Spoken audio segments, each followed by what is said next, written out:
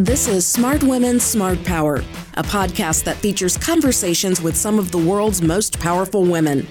The National Defense Strategy really focuses us on near-peer competitors. The U.S. government, in fact, increased its contribution to WFP in order to assist. Everything that we do in space, a lot of it can be applied to our life on Earth. We feature women who are breaking barriers and shaping the future of foreign policy, national security, international business, and development. I'm Beverly Kirk, the director of the Smart Women, Smart Power initiative at the Center for Strategic and International Studies in Washington.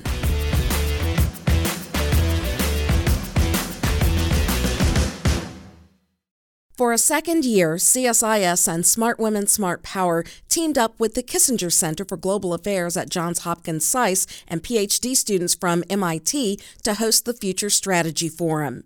It's an initiative to connect scholars who research national security with its leading practitioners. This year's focus is the future of statecraft. We just wrapped up a day where some of the smartest women in policy and academic spaces discussed the challenges and opportunities associated with great power cooperation, international institutions, and economic statecraft. But they didn't talk at all about being women.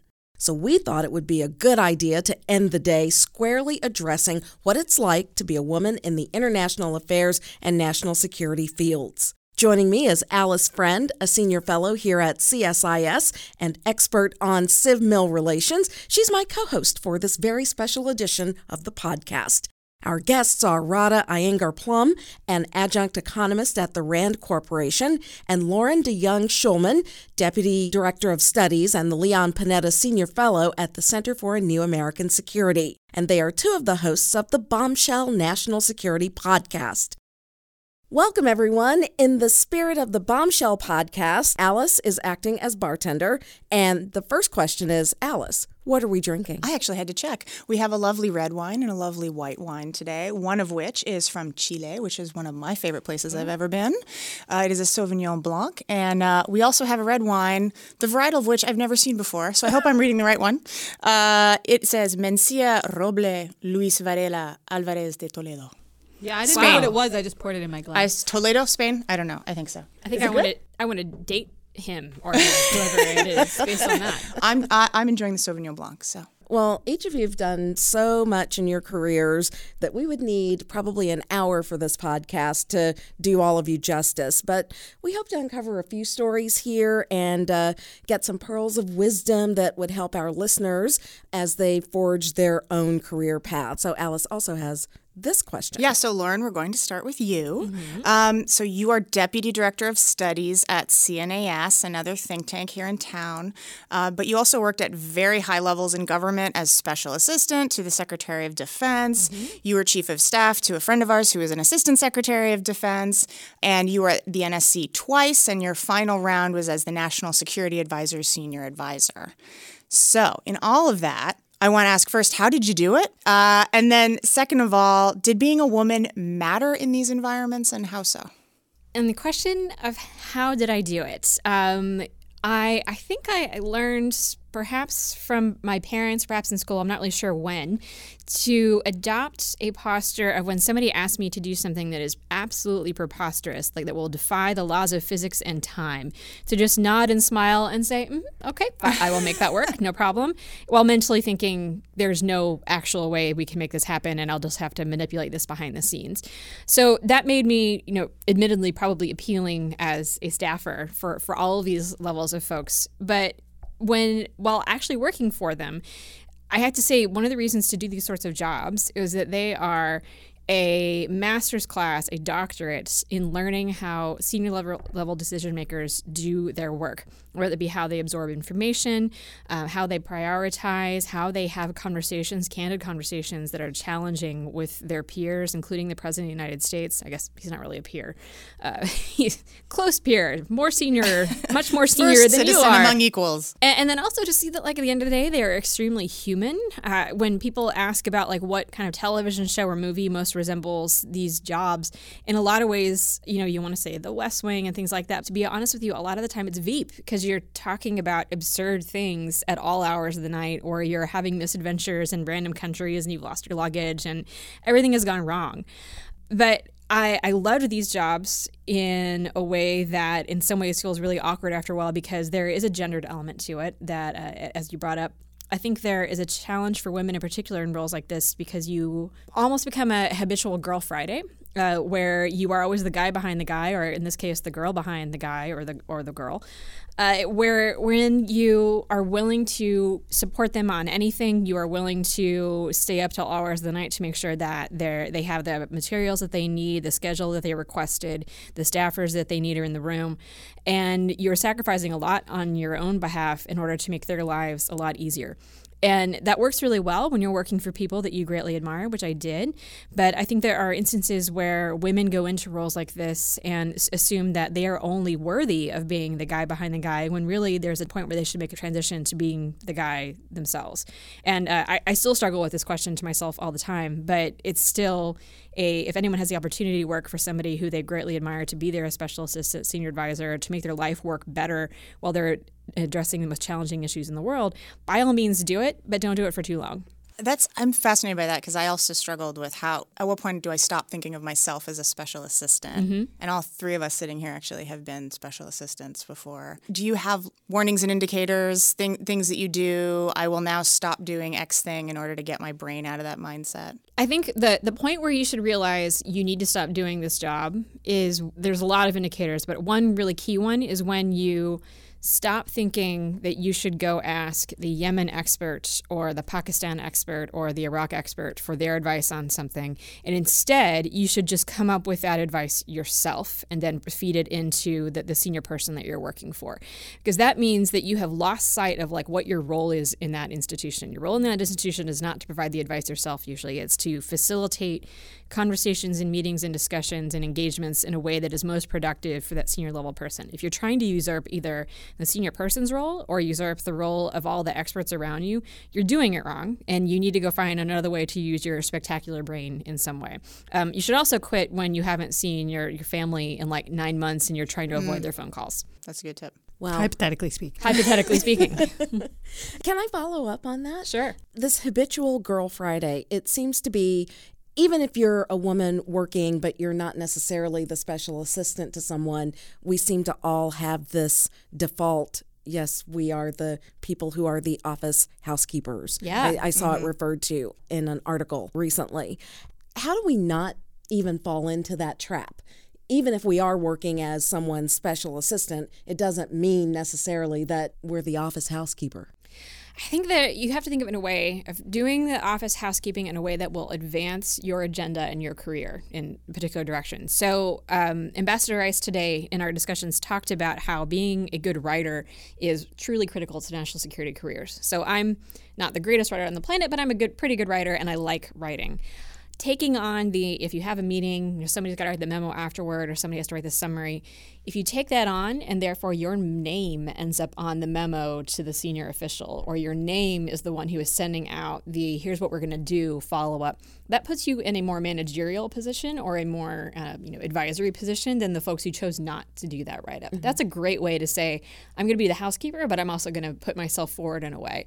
Or if you're the one who is adjudicating like the tasks, who does what when you're following up from a meeting or a discussion, if you make the choices of like saying like, all right, I'm going to be assigned to go brief the senior person, or I'm going to be assigned to go take this meeting on the Hill, or to do something that is much more advancing your own professional interests rather than saying like, well, I'm going to be the one who buys the cupcakes. Buying the cupcakes isn't a bad role, but make sure you're also putting yourself forward and owning the fact that like you can do this and you know you can do it better than anyone else. Radha, did you want to jump in on this before we... Yeah, the one thing I was going to add to what Loren said is I also think, there's a lot of like, oh, make sure you feel comfortable saying no to things. And I think there's value in that. I think there's value in also having the no and approach, which is like, look, I can't do this.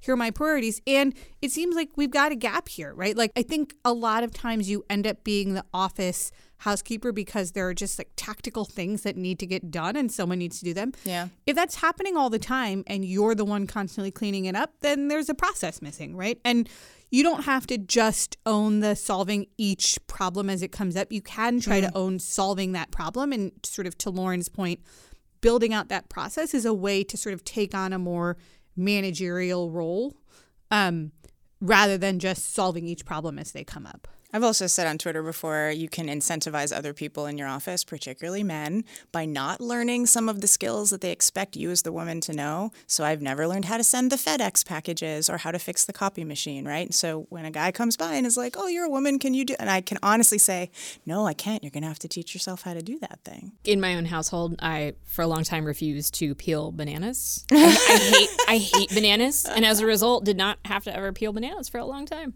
See, it works everywhere. Yep. I don't know how to make coffee. I'm not really a coffee drinker. I drink tea. Yeah, so this is not a skill set you need. Well, Radha, you are the economist on the team. You have a PhD from Princeton. You worked in Afghanistan. You worked in the Office of the Secretary of Defense and on the NSC. You were Deputy Chief of Staff at the Energy Department. Then you worked at RAND. Is there anything you haven't done? I'm tired just listening to that. I was pretty tired after that, too. But you started out in academia and then you made the jump to policy. Can you talk about how you made that decision, what made you want to make that move? And did being a woman matter, do you think, in either of the fields? So let me take that question in two parts. So I think the transition, in some ways, it's more of a resume transition than it ever was a substantive transition for me. And I think a lot of people go into getting a PhD not necessarily because they want to be academics and spend 2 years or 8 years or 20 years studying deeply the same thing. There are people who want to do that, and that's great, and we actually really deeply need those people. But there are people who want to learn how to think through problems in systematic and rigorous way and develop that like mental capital, those abilities and techniques that they can apply more sort of in real time, in real world circumstances. And I think I much more always sort of fell into that latter category. So I was always really interested when I was an academic on figuring out policy applications to what I was doing. And then later when I was a policy person and making sure there was research that underlies it. So I think it's helpful both for policy folks who are thinking, hey, do I really want or need a PhD? And frankly, for PhD students who, when you're in the PhD, most of your advisors and mentors, the people around you, are going to be like revealed preference. They want to be academics. They're there. I'm an economist. I'm just going to throw economics terms in here all the time. But they do, right? And that's fine. And that's a great career path. But you're only seeing the PhDs who wanted that career path. And there are a lot of other career paths open. And I think getting yourself emotionally comfortable with that first and then just doing it, I think for me, at least, that was like the emotional getting yourself ready was the helpful part. I think being a woman, like, yes and no. I think it was probably both a sort of hindrance and a like curiosity, like to have a female economist who had worked on violence in conflict settings show up in Afghanistan to be like, hey, how are we going to measure and assess all this coin stuff? I'm Radha. Here to help.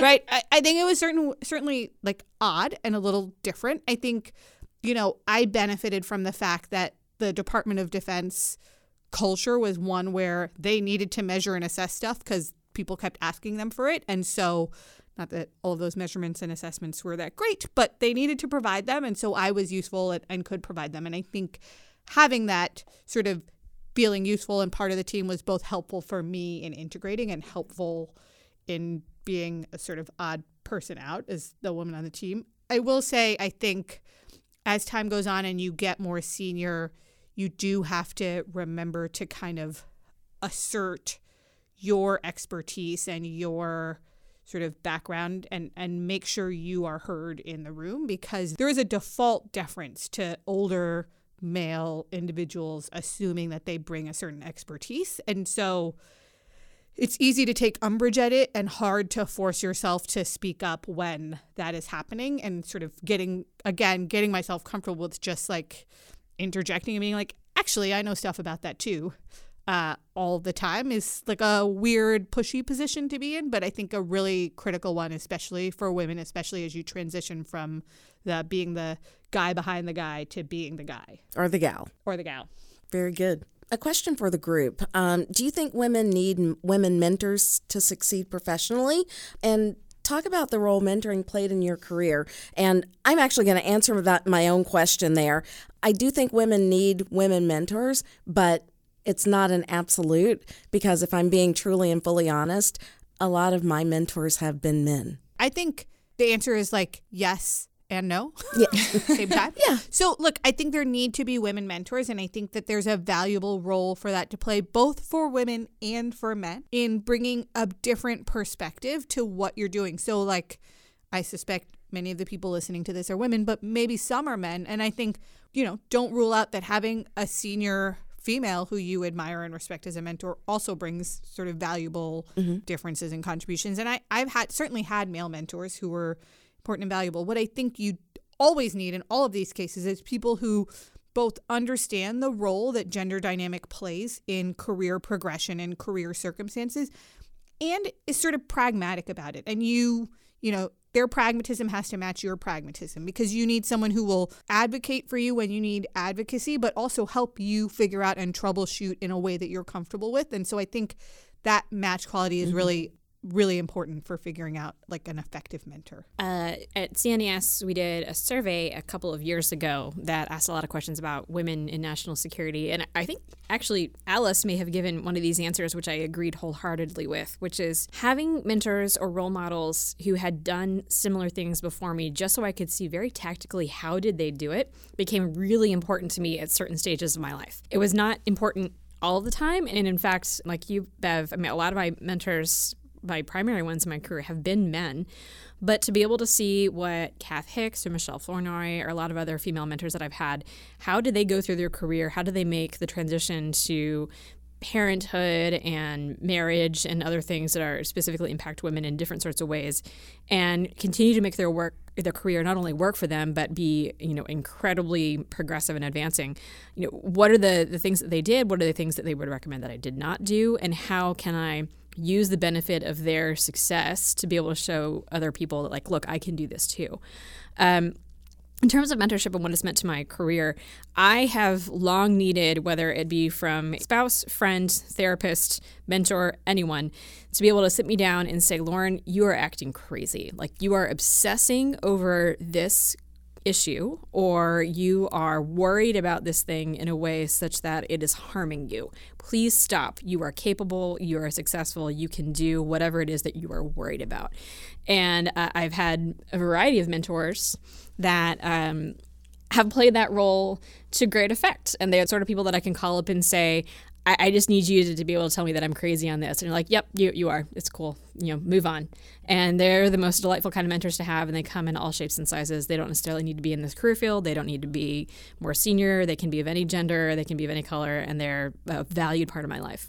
Yeah, just picking really quickly up on that. I think we think about mentors as being senior people or people who are further along the career track. I think there's a real value in, I don't know what the right word is, peer mentors. Yeah. Peer mentors. And Yes. I learn a lot from having people who are going through things that are pretty similar to what I'm doing and navigating them, or things that are really different and being like, how come they're doing that and I'm not doing any of that? Like, have I made did I miss something? interesting choices? Yeah. But also to tell you when you're being stupid. Like, Radha, you actually hate that. You don't want to do that. So stop obsessing that you're not doing it. Or, Radha, is this job giving you an ulcer? Like, is it really worth it? Right? So, I mean, you need people who are kind of having the same experience as you and telling and kind of giving you a sanity check. And I think that's really sort of undervalued and under-discussed in this field. Mm-hmm. Yeah, I was going to add and just ask how you two mentor people. And do you mentor the way you were mentored, or do you think you add your own spin to it? Because you're now to the point where you're mentors and role models as well. I am 100%, I can't believe I'm referencing Malcolm Gladwell. I am a connector. And I don't know if this is valuable mentorship or not, but when I meet somebody, I compulsively want to introduce them to 30 new people who share their interests, or may be willing to hire them, or maybe want to co-author with them, or maybe just like the same band. And that is 100% the way that I mentor. I also try to get them to see where their career may be at a stage where they need to go try something new, or learn a new skill, or ask a hard question of themselves. But it is the introducing to people that I do. So if you have asked me for a mentoring coffee and you don't like that, then you should rescind it right now, because I'm absolutely going to introduce you to a whole lot of people. I'm a unsolicited advice giver. Yeah. I mentor by being like, cool, I've talked to you for 10 minutes. Let me ask you a bunch of questions and then provide you with advice that you may or may not want. But I think part of the reason this is valuable, or this is what I tell myself, is that without even knowing it, made up a path and a set of steps for us to get somewhere that A, is not the only way to get to that place, and B, may or may not be the place you actually want to get to. And I think sometimes having someone just take a step back, have a conversation with you and say, well, what if you did A, B, and C? The discussion about doing those things is actually just as valuable as whether those things are the right as a prescription about how to do it. And it's a little bit like, I love making decisions, guys. I just love it so much. But part of the value of making decisions is like how people feel and react afterwards, right? Which is, look, if everyone's like, well, that's a crazy decision, we're not doing that, then you're like, all right, well, I guess we're not doing that. Let's kind of go take a step back and figure out where the trade space is or isn't. And I think there's like value to that. So similar to Loren, if you don't want unsolicited advice, probably don't ask to talk to me because I will give it to you, again, whether you ask for it or not. Do you mentor women differently from men or men differently from women? I'm trying to reflect. I had sort of like a series of interns who were female, and then I had some male interns, and I just sort of noticed myself being different with the guys because I assumed that their life was so dramatically different from what my life had been that I struggled with how to give advice. And then the more I thought about it, the more absurd that sounded out loud. I've asked that question of myself. I think a lot of women in our field get hit up with a million requests for coffee or advice or other kinds of forums to be able to help people out in some ways. And to me, sometimes it comes down to priority of who is it that is going to benefit the most from the kind of advice that I can give? Not because I'm so well positioned to be able to give it, but that they may not have other avenues to help them get from point A to point B. And can I be in a position where our friend Mara calls this the plucking moment, where you take somebody from like, yeah, they're a great master's degree candidate at GW to know that they are an amazing research assistant at an institution, or they have moved on to work in policy, or they are on the Hill, or whatever it is, where I could help them go from point A to point B better than anyone else could, or they may not have the opportunity to get that advice from somebody else. Sometimes that's male-female, sometimes that's background, sometimes that's just, I just happen to understand you better than anyone else, and that's how I make decisions on that, but I don't know that that's the right way. I would say I don't know that I mentor them differently, but I definitely regularly inject gender views into the discussion. And what I mean by that is I have and probably will continue to have discussions with men who I talk to about interruptions and how interruptions in conversation are just right now a sort of gender dynamic in how conversations flow. And I think it's helpful for them to be aware of it. And similarly, I will and have advised women who I mentor and women who work for me on how they talk and present information, where even when the substance of what they are saying is correct, their manner of presenting it will, even if it shouldn't, undermine what they're saying. And I think, there's some, I struggle with this, I go back and forth on it, which is there's some sort of like tacit acceptance of the system when you're doing that. Like, hey, like people are going to misperceive when you uptalk, or hey, when you interrupt, women aren't going to feel comfortable interrupting back, right? Like it sort of reinforces that system. I try pretty hard to be clear that I'm not super thrilled about the system as it is. Right. But the more we can kind of talk openly about how there are gendered differences, and those differences might apply differentially to certain women and certain men, but they are right now, at least at its core, a gender difference in the experience. The more we can talk openly and sort of be like, hey, you're a junior person, you might not be aware at all that this is a dynamic you're sort of involved in or contributing to or a party to, the more we can at least start to be more mindful at dealing with it in less gendered ways. So I do try to be proactive in that. I'm not sure if it's that effective or how much it resonates, or whether I'm just that old lady kind of, but whatever. I got my broomstick, I'll wave it. Well, so this segues nicely into the other question I wanted to ask, which I have to confess up front, I stole from the Modern War Institute podcast. Amazing. John Amble had a bunch of senior women on his podcast recently talking about women's issues, and he asked them whether being a woman role model in national security is actually a drag, if it's a burden, if they wish they didn't have to talk about being women all the time. And since here we have dragged you into a podcast to talk about being women, do you get sick of it? Is it tough? Do you wish we didn't have to talk about this? Kind of talk me through the dark side of this. Yeah, I think the times when it frustrates me the most are when I get invited to a conference that is going to cover Russia and China and defense policy and drones and things like that, and I get asked to do the Women in National Security panel. I never want to say no to that, because I think there's a lot of interest to say, particularly when we get a chance to say it to audience who would otherwise not be terribly receptive. But at the same time, I would like to hit a point where, like the one that you had today, which in some ways is done in order to make a point, where you don't have to have a Women in National Security panel in order to talk about those issues. Where it's not weird to have an all-woman panel. Right. Where you have women talking about Russia and China and drones and defense policy, and that's just a totally natural, normal thing, and you didn't have to try hard in order to make it happen. Now, on the other hand, I like to be able to show women in national security that there's lots of different ways to be a woman in national security. There's not one size fits all for anything in this career field, and you can talk differently, write differently, go down different paths, and have different kinds of opinions than men and other women in the field. Just as a short aside, I think there is this belief that women are like peaceniks and that they don't like nuclear weapons and that they don't like the defense budget. And at the end of the day, they are all about women, peace, and security. And I would love to have this, monthly gathering of women who want to order a steak and a martini and talk about how the defense budget should be bigger. Being a woman doesn't mean that you don't have those sorts of opinions, but there's a lot of assumptions made about women who are in this field. What I would say is, say it. We're among friends. I actually like that we have this conversation. What I want to do every time I hear the question on what is it like to be a woman in national security is be like, hey, can you invite some of the NatSec guys in here and let's have this conversation with them. Yeah. Right. So let's talk to the men who were special assistants or DASDs or, SESs. And what was it like? What was it like working with women?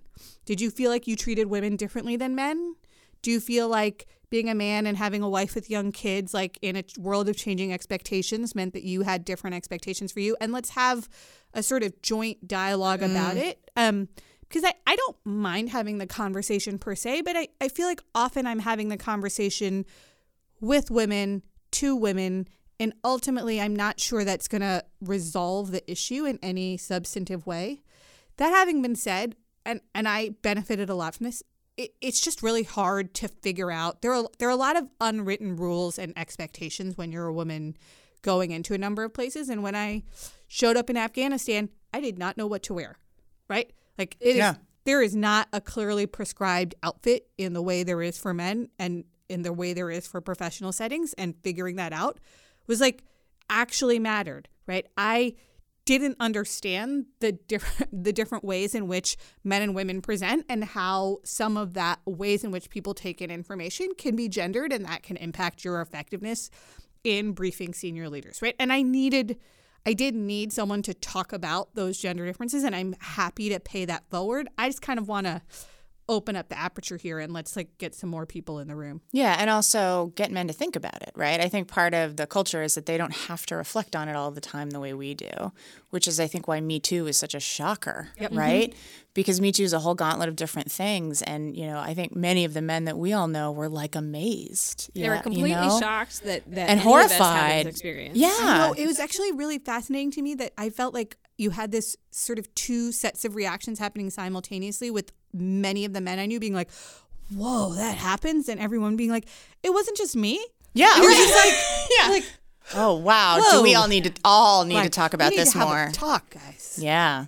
Well, unfortunately, we're running out of time, and I want to get in one last question about the conference, the Future Strategy Forum, and our focus on the future of statecraft. Radha, you helmed a panel today on economic statecraft. Did anything stand out in your conversation that came up?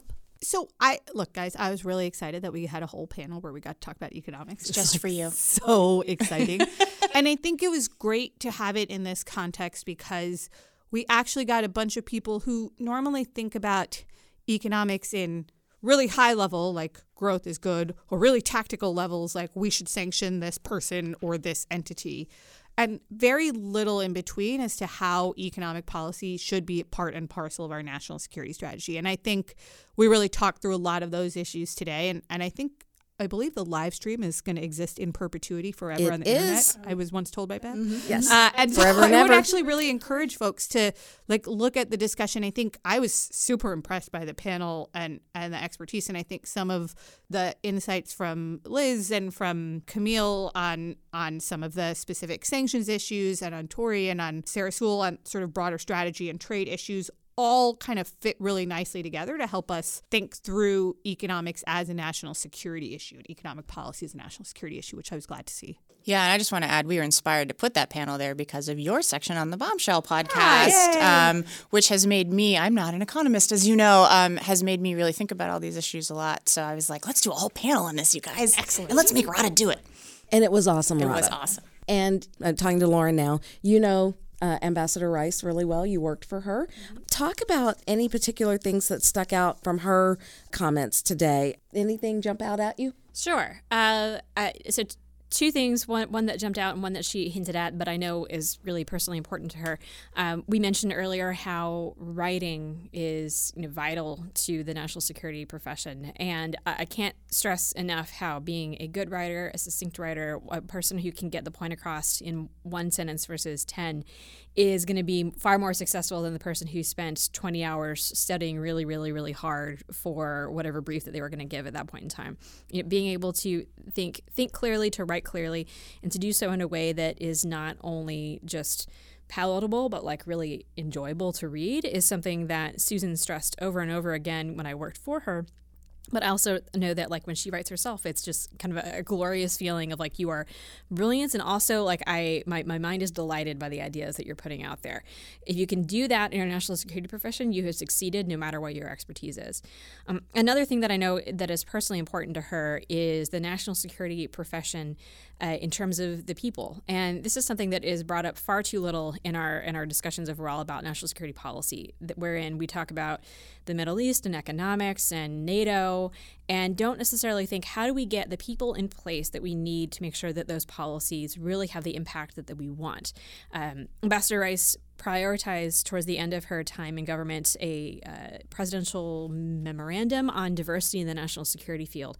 And that was something that was very important to her, but also she recognized that was important to the whole profession to have the kind of background and experiences that were different, that could bring different perspectives to the field in a way that just hiring the same kinds of folks over and over again was not going to get. And we get better outcomes for the country if we really thought about how do we get the best and the brightest and the most interesting and diverse folks in the world into our national security field in a way that is going to benefit the country. As I said at the beginning, we need an hour to talk with you two, but unfortunately, that's all the time we have. I want to thank you so much for joining us, Loren DeJonge Schulman, Alice Hunt-Friend, and Radha Iyengar Plumb. Thank you so much for being here. And for those of you listening to the Smart Women, Smart Power podcast, I hereby give you permission to subscribe to Bombshell because they are fabulous. The four of you who haven't already. Yeah. Exactly. They are fabulous. Be sure to check it out. And also check out the video from all of the panels and the keynote address from our Future of Statecraft conference under the Future Strategy Forum page on our website at csis.org. Thanks for listening. Thank you. Thanks, Bev. Subscribe to the Smart Women, Smart Power podcast on Apple Podcasts, Spotify, or wherever you listen to good content. Be sure to follow us on Twitter @SmartWomen, and I'm @BeverlyKirk. Thanks for listening. See you next time.